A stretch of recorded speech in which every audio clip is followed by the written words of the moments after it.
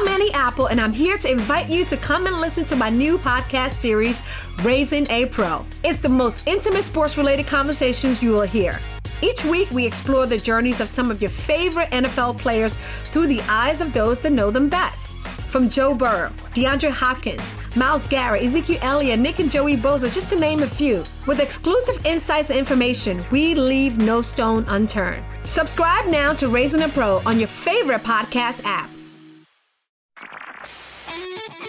HT Smartcast. You're listening to a Hindustan Times production brought to you by HT Smartcast. Hi, I'm Sanchita Sharma. I'm the Health and Science Editor with the Hindustan Times. Welcome to my podcast, Healthwise. Each episode will bring you up to speed with the top-of-the-mind health, science, and environment issues. You'll hear experts who will help you better understand policy and decipher jargon so that you can make the choices that work best for you. Coronavirus disease rarely sickens children, and when it does, it usually causes mild disease. But a new study indicates that infected children with mild and moderate disease carry as much virus as adults, which raises fears that children can potentially spread infection as easily and efficiently as adults with more severe disease. So for the study, what the researchers did was they took samples from the nose and throat swabs of children with mild symptoms, and they tested it for genetic material of the new coronavirus, SARS-CoV-2, and they found that infected children had as much coronavirus in their nose and throats as adults, and apart from that, they also found, surprisingly, that children younger than 5 with mild symptoms had up to 100 times more virus than adults. Now, what they had looked for was SARS-CoV-2 genetic material, or the SARS-CoV-2 RNA, which is not infective like the whole virus. But authors have noted in the study that there is a correlation between higher RNA load and the ability to spread disease. I quote here, "Our study is limited to detection of viral nucleic acid rather than infectious virus, although SARS-CoV-2 pediatric studies reported a correlation between higher nucleic acid levels and the ability to culture infectious virus," said the study researchers. And the study was published in JAMA Pediatrics, which is a journal of the American Medical Association. So what the study essentially said that was the young children can potentially be important drivers of coronavirus disease spread in the general population. And they've said that even in the past, children have been drivers of infection like seasonal flu, which generally peaks when schools open. So what happens in school is that not the behavior habits of young children who are unlikely to follow social distancing or wear masks properly because they're very young without supervision, as well as the close quarters in schools where children have crowded classrooms where children sit together in daycare settings, can lead to coronavirus disease spread and amplification, especially when children have high viral loads which can easily be transmitted to others. So the study has important public health implications for opening schools and planning vaccination campaigns in the future, because any vaccine that we have for SARS-CoV-2 virus, of course, it's going to go to health workers, frontline workers, and people at risk first, but ultimately they should also include children once the vaccine is available in 2021, because children, like the study shows, can also be drivers of the infection being spread to the general population. Information on coronavirus disease is still evolving, and we don't really have enough data on whether children are less likely to spread infection as others so far. But what is very well established is that children do spread respiratory infections like seasonal flu and the common cold. Now, when it comes to coronavirus disease, children and teenagers have half the risk of getting infected as compared to adults. These were the findings of a large systematic review of at least 6,300 studies that were published in May in a preprint journal of medical sciences. So this big review concluded that there was weak evidence on the role of children and young people in the transmission of SARS-CoV-2. But it also said that there was really no conclusive information on the infectivity of young children.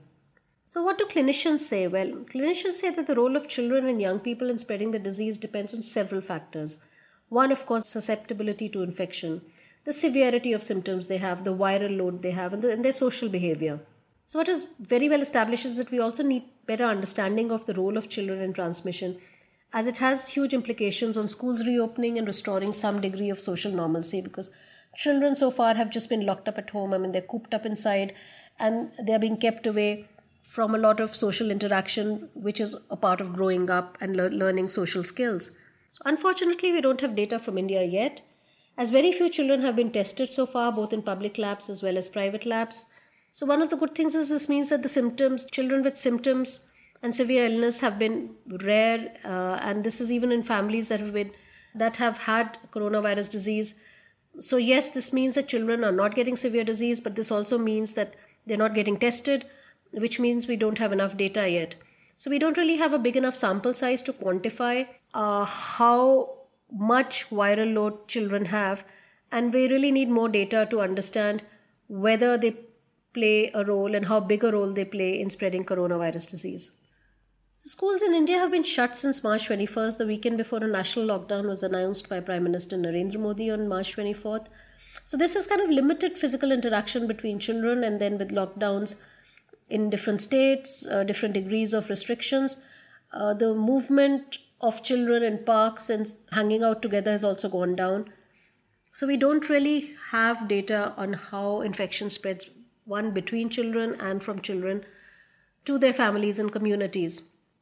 So of course, what we know from data that has been recorded globally is also pretty confusing, because the results have varied widely. Large studies from Iceland, Netherlands, Spain and Italy have showed very low SARS-CoV-2 prevalence amongst children and young people.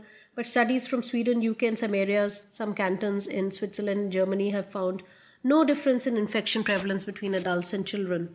So the study in JAMA Pediatrics is particularly significant, because we can't really expect very young children to wear masks properly. I mean, even if their parents coach them and there's a huge amount of supervision in schools, even then for a young child to follow social distancing norms, wearing masks, washing hands, sanitizing is not easy in crowded classrooms, canteens, playgrounds, and don't forget transport to school, where children often travel together. So this can actually lead to infection clusters in schools, where children can spread it to staff, families and communities and neighbors without developing severe disease themselves.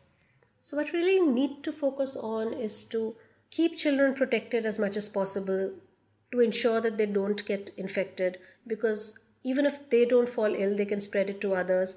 And if we want to contain coronavirus disease, we have to ensure that each one of us stays protected and does not spread it to others. If you still have any queries or would like me to cover a certain health topic, do feel free to reach out to me. You can reach me at Sanchx, that is at SANCHX, or at HT Smartcast. We are available on Facebook, Twitter and Instagram. For more such podcasts, log on to htsmartcast.com. Until next time, goodbye. This was a Hindustan Times production brought to you by HT Smartcast. HT Smartcast. I'm Annie Apple, and I'm here to invite you to come and listen to my new podcast series, Raising a Pro. It's the most intimate sports-related conversations you will hear. Each week, we explore the journeys of some of your favorite NFL players through the eyes of those that know them best. From Joe Burrow, DeAndre Hopkins, Myles Garrett, Ezekiel Elliott, Nick and Joey Bosa, just to name a few. With exclusive insights and information, we leave no stone unturned. Subscribe now to Raising a Pro on your favorite podcast app.